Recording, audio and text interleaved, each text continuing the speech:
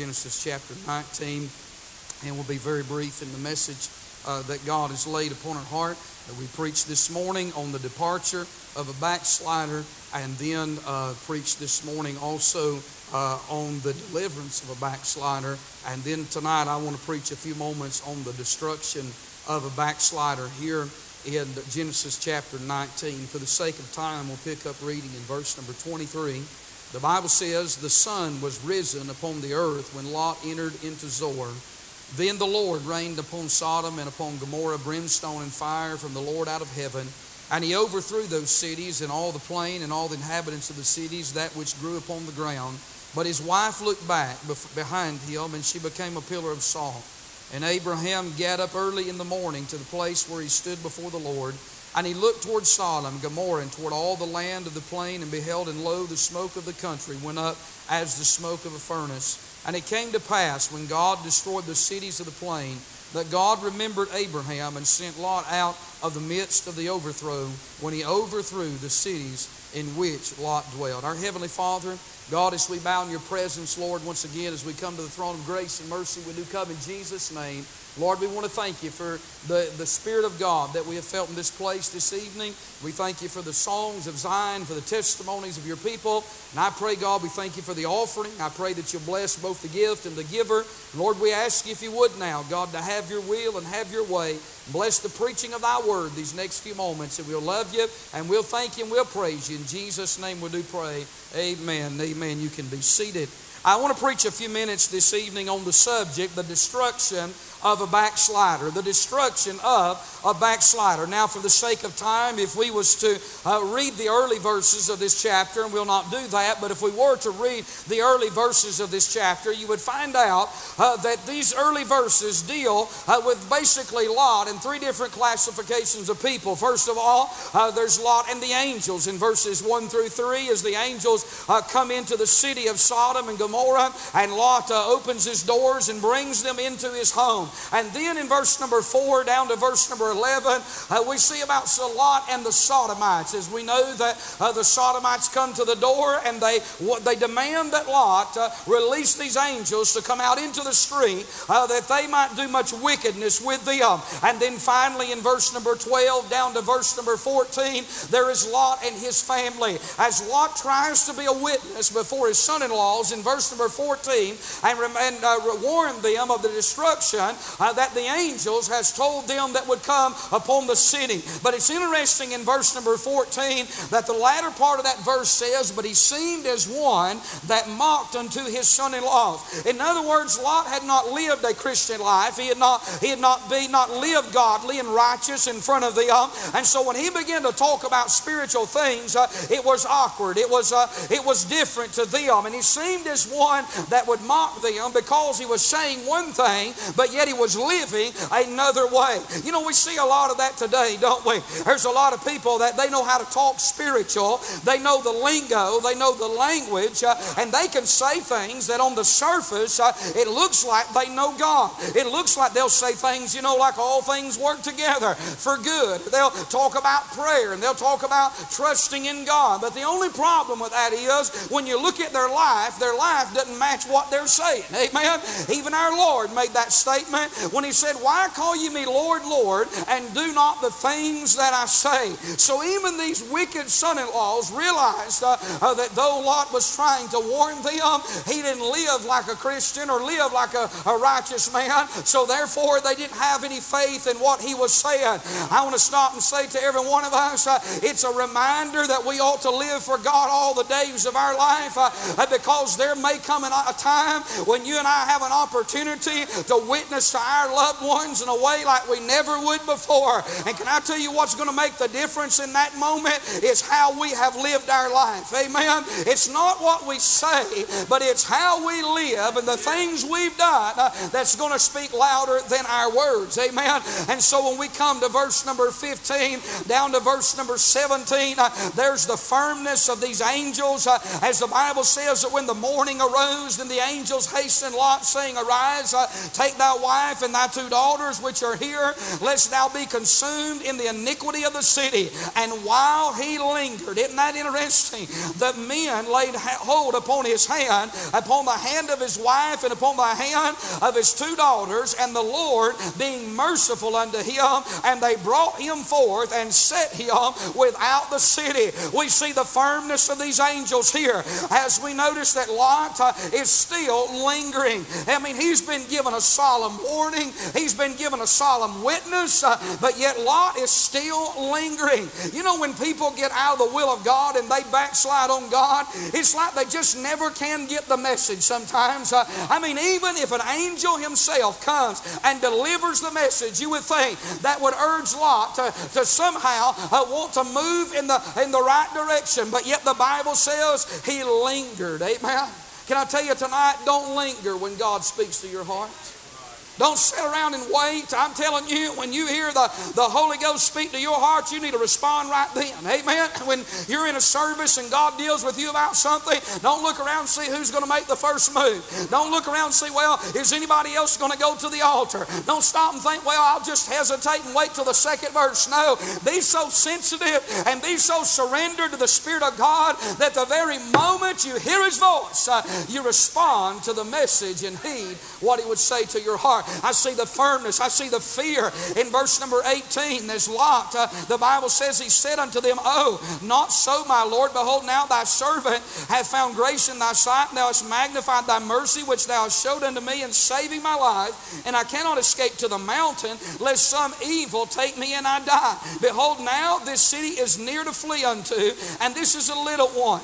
Oh, let me escape thither. Is it not a little one? And my soul shall live. You see, Lot is begging this angel, these angels here, to allow him to go down to this little city or this little village of Zoar that was on the outskirt of Sodom and Gomorrah. I mean, listen, he's got the world so much in his heart and so much in his life that even though he knows that destruction is about to fall upon it, he still wants to be as close to it as what he can get.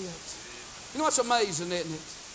How that oftentimes when people, even though they may not see the end, but they can look around and they can see God's hand of destruction, they still long for this light. The Bible said, Love not the world, neither the things are in the world. If any man love the world, the love of the Father is not in him. For all that is in the world, the lust of the flesh, the lust of the eye, and the pride of life is not of the world, but is not of the Father, but is of the world. And the world passeth away, and the lust thereof. But he that doeth the will of God abideth forever. There's been much sung and said tonight about being in the center of God's will.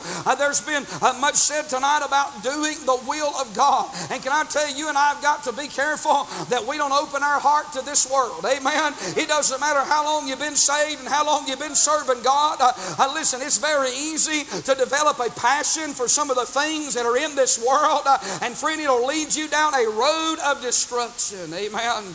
So I see here the fear. He did not want to go to the mountain. The fury in verse number 23, God begins to pour out His wrath. The sun was risen upon the earth when Lot entered into Zoar. Then the Lord rained upon Sodom and upon Gomorrah brimstone and the fire from the Lord out of heaven. And He overthrew those cities and all the plain and all the inhabitants of the cities, that which grew upon the ground. So God is raining down His fury. He's raining down fire and brimstone. God is a God of mercy, and He's a God of grace, and He's a God of love, as we've heard tonight. But He's also a God of wrath, and He's a God of judgment. And the same hand that will extend mercy and the same hand that will extend grace is also the same hand that will bring down the hammer of God's judgment in our life if we backslide on Him. Amen. We have to be careful we don't wander from God. Drifting is something that can easily happen in the life of a believer. The mistake that some people make is that, well, they'll say, I've been serving God for a certain amount of years. I've prayed my prayers, I've read the Bible, I've lived for God, so I'm beyond that point. But can I tell you something?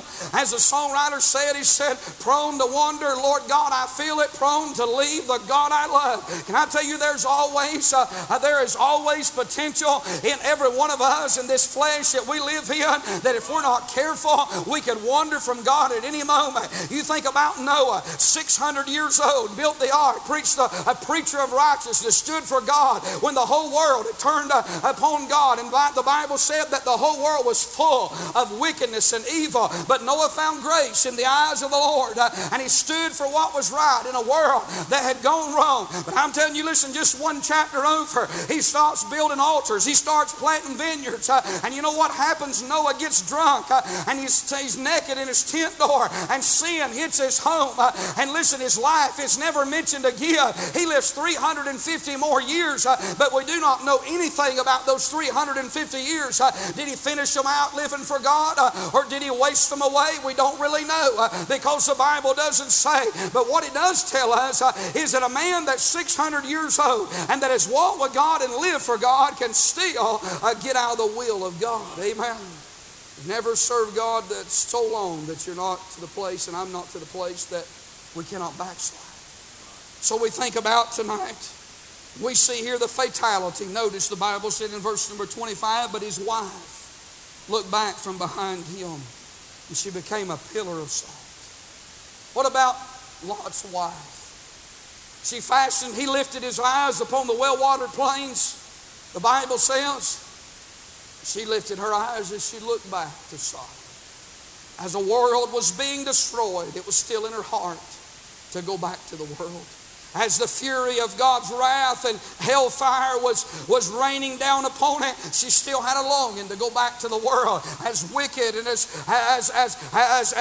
terrible as it was at that very moment, she would rather be in Sodom as to find the mercy of God. And can I tell you, when people get out of the will of God, they don't think about God's mercy. They don't think about God's grace. They don't think about God's blessings. Amen? I'm telling you, listen, it's just the mercy of God that when somebody backslides, that God even lets them get up the next morning. Amen. It's the grace of God that when they go throughout their day in their backslidden state, that God still holds back the evil forces of hell, and God extends his hand of grace and continually gives them a witness and an opportunity. I'm telling you, if you're here this evening and you're backslid, you ought to get in the altar and get right with God. God's given his mercy and his grace, and you ought to do something with it this evening.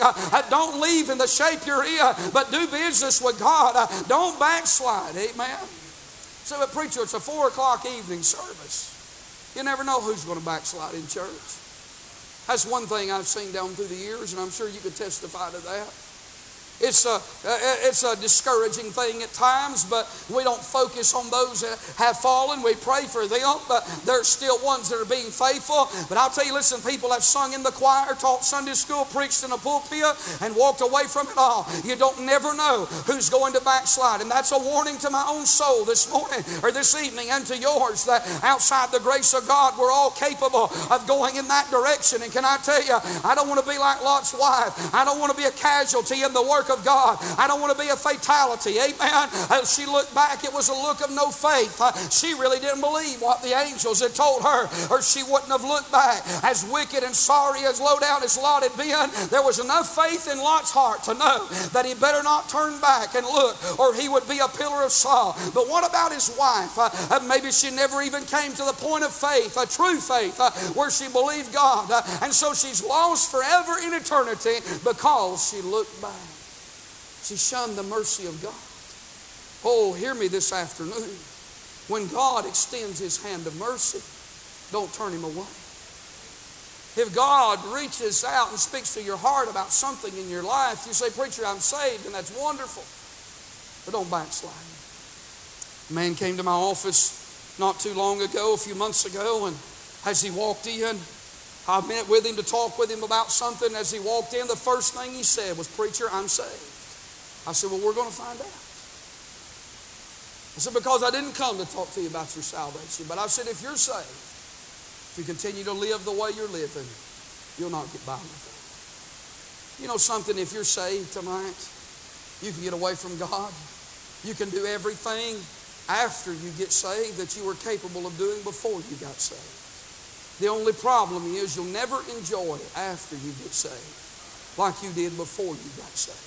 You can drink alcohol, you can smoke dope, but it won't taste the same. Listen, it won't give the same kind of high. It won't do the same thing. I mean, there may be some pleasure in it for some season, but that season can run out very quickly. It run out very quickly in the life of Lot. And what we're seeing here is that his wife, what an awful tragedy that she lost her life. I wonder if it could have been prevented had Lot lived differently, had he never moved his family to Sodom. I would say to every father here this evening, be careful. You're the leader, the spiritual leader of that home. God has placed the responsibility upon your shoulders to be the man of faith, to be the priest of your own home. You're to be a man that leads your family in the right direction. And we're living in a society where a lot of times men just take a back seat and turn everything over to the women. And can I tell you, I thank God for women that will stand up and will carry on, but it was never meant for a woman to be the breadwinner, for her to have to bear the financial load. It was never meant for a woman to have to make all the major decisions in the home. A woman needs a spiritual man that'll get a hold of God and pray and will lead her in the right direction.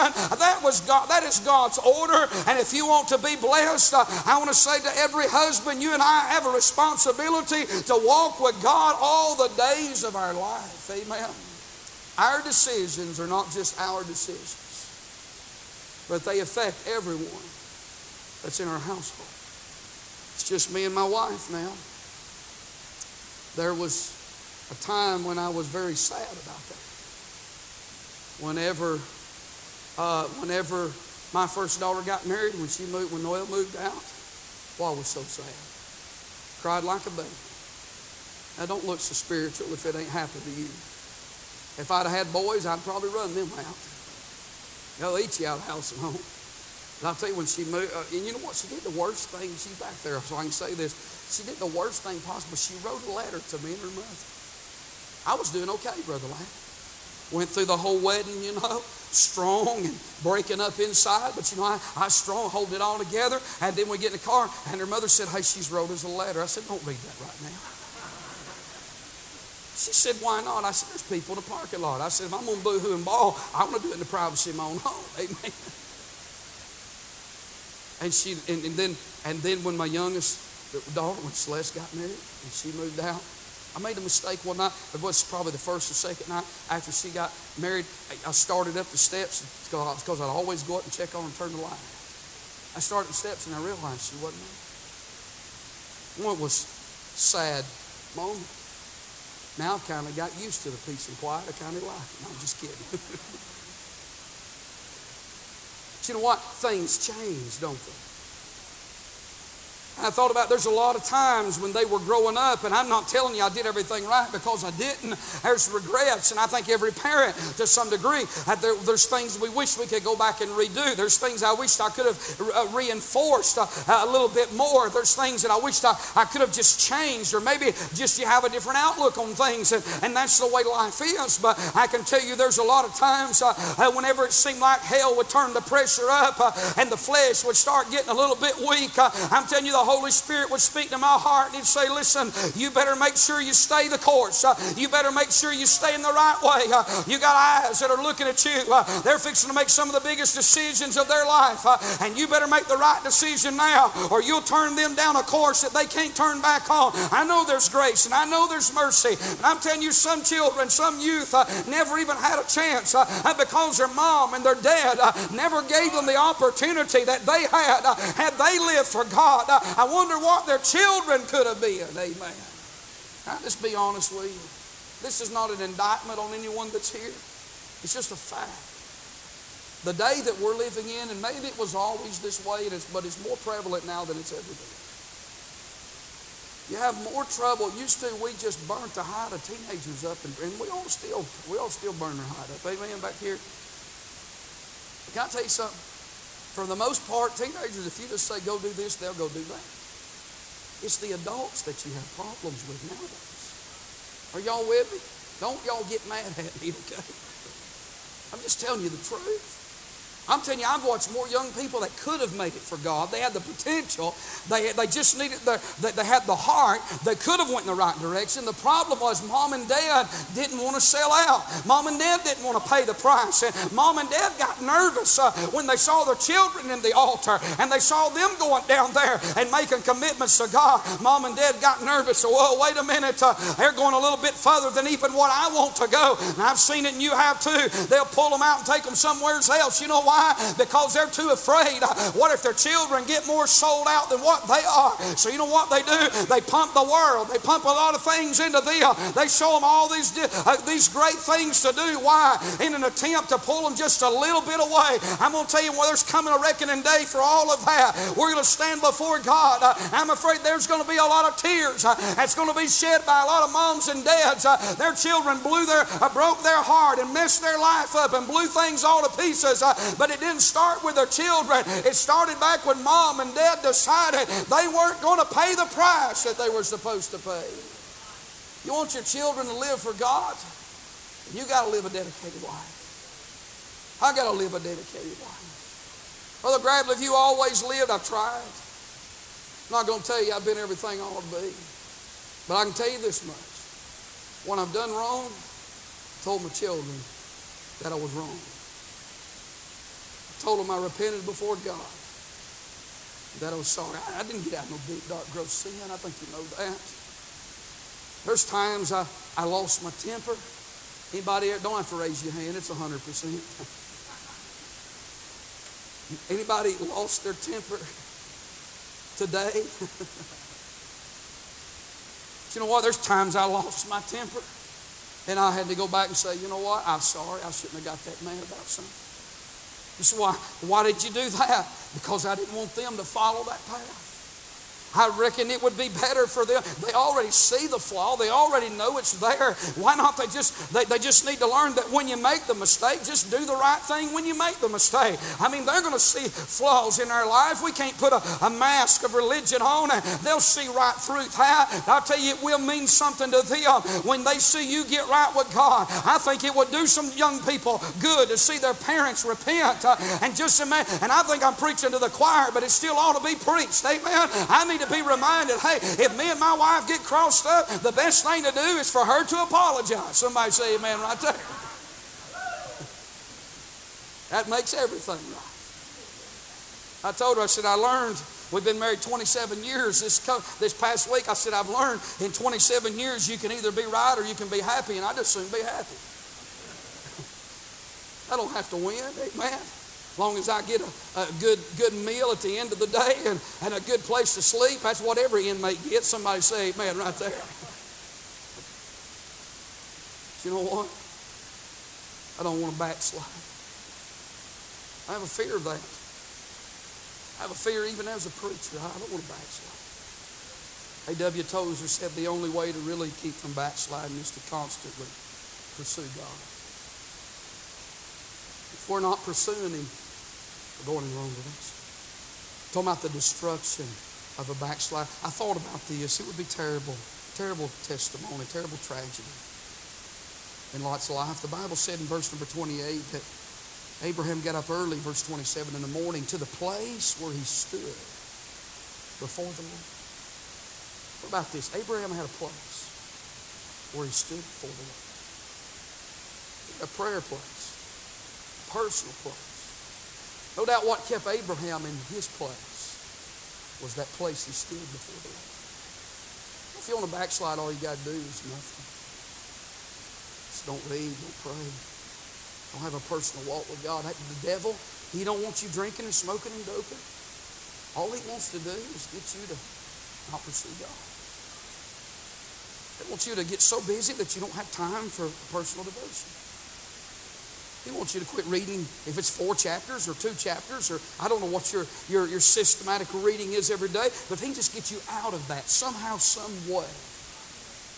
Just quit taking counsel from the book every day. If he can just get you to just so busy and so wrapped up in something, anything. I mean, listen, it could be your job. It could be your family. It could be working around the house. It could be, isn't it amazing in a pandemic how there's so much to do? Can somebody say amen right there? I'll tell you something. That honey-do list was a lot longer than I thought it was. It never ends, does it? But you know what? The devil will say to you sometimes, oh, you don't have time for that. You don't have time to stand in the place. Abraham got up early in the morning. That's another interesting fact. Early in the morning, to the place where he stood before the Lord. He looked toward Sodom and Gomorrah and toward all the land of the plain, and behold, and lo, the smoke of the country went up as the smoke of a furnace. And it came to pass that when God destroyed the cities of the plain, that God remembered Abraham and sent Lot out of the midst of the overthrow. I want to stop and say this as she gets us a song ready. If you think about the last verse that I read, think about this.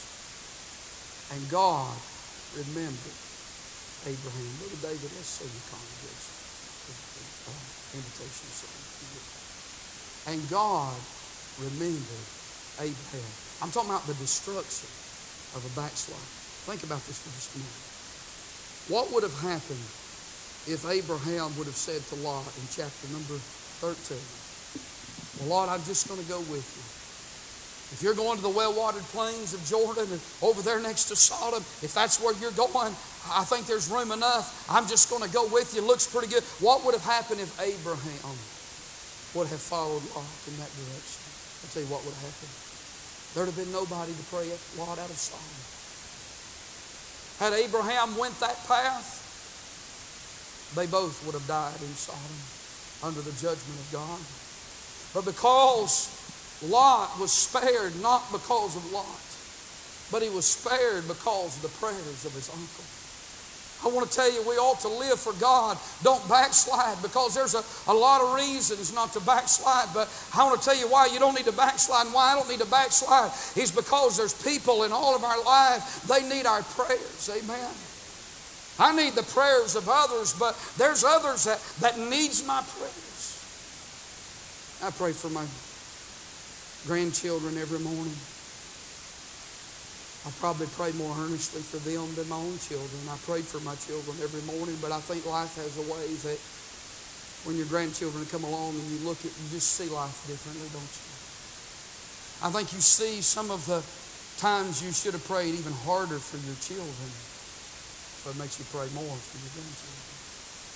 When I pray for them every morning, it's a repetitious prayer. I mean, not to say that I wouldn't pray differently as the Lord would direct, but I always pray the same thing. I pray for their salvation first of all. I pray, God, would you save them at the age of accountability, for their spirituality. Lord, help them grow in the nurture, the admonition of the Lord. I pray for their safety. God, keep them safe. Lord, keep them from sin and from Satan, for their spouse, that they would marry in the perfect will of God when that day comes in their life. Pray for their service and surrender, that they'd serve God all the days of their life.